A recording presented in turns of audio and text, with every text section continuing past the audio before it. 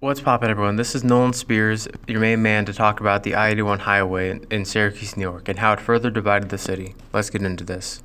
For a brief background, let's go back in the 1940s pre-civil rights era.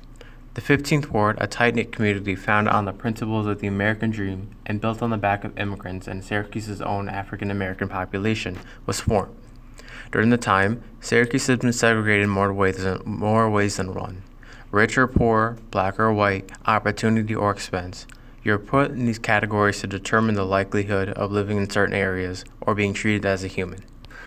The 15th Ward, which emerged when the minority populations came together in a small area, despite being racially segregated, the 15th Ward became more of a communal area where people were free from all the racial discrimination brought upon them, as they are all under the same umbrella of poverty. Now, I-81, the highway formed across Syracuse's 15th Ward, had changed all that. It had further segregated the community already brought down by the societal standards at the time.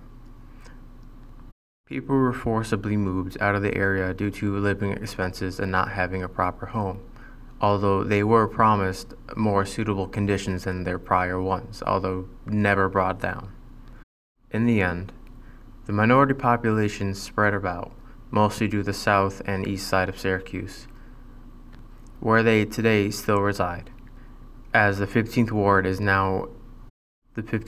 today is now becoming less and less useful as a highway, and how a further reminder of a tight-knit community being destroyed by one action of city planners. The argument comes today. Should the money that's being used on I-81 be put into creating a new community for these people who have been already distraught since their loss, hopefully bringing back that sense of community Syracuse today lacks? Alright, bye.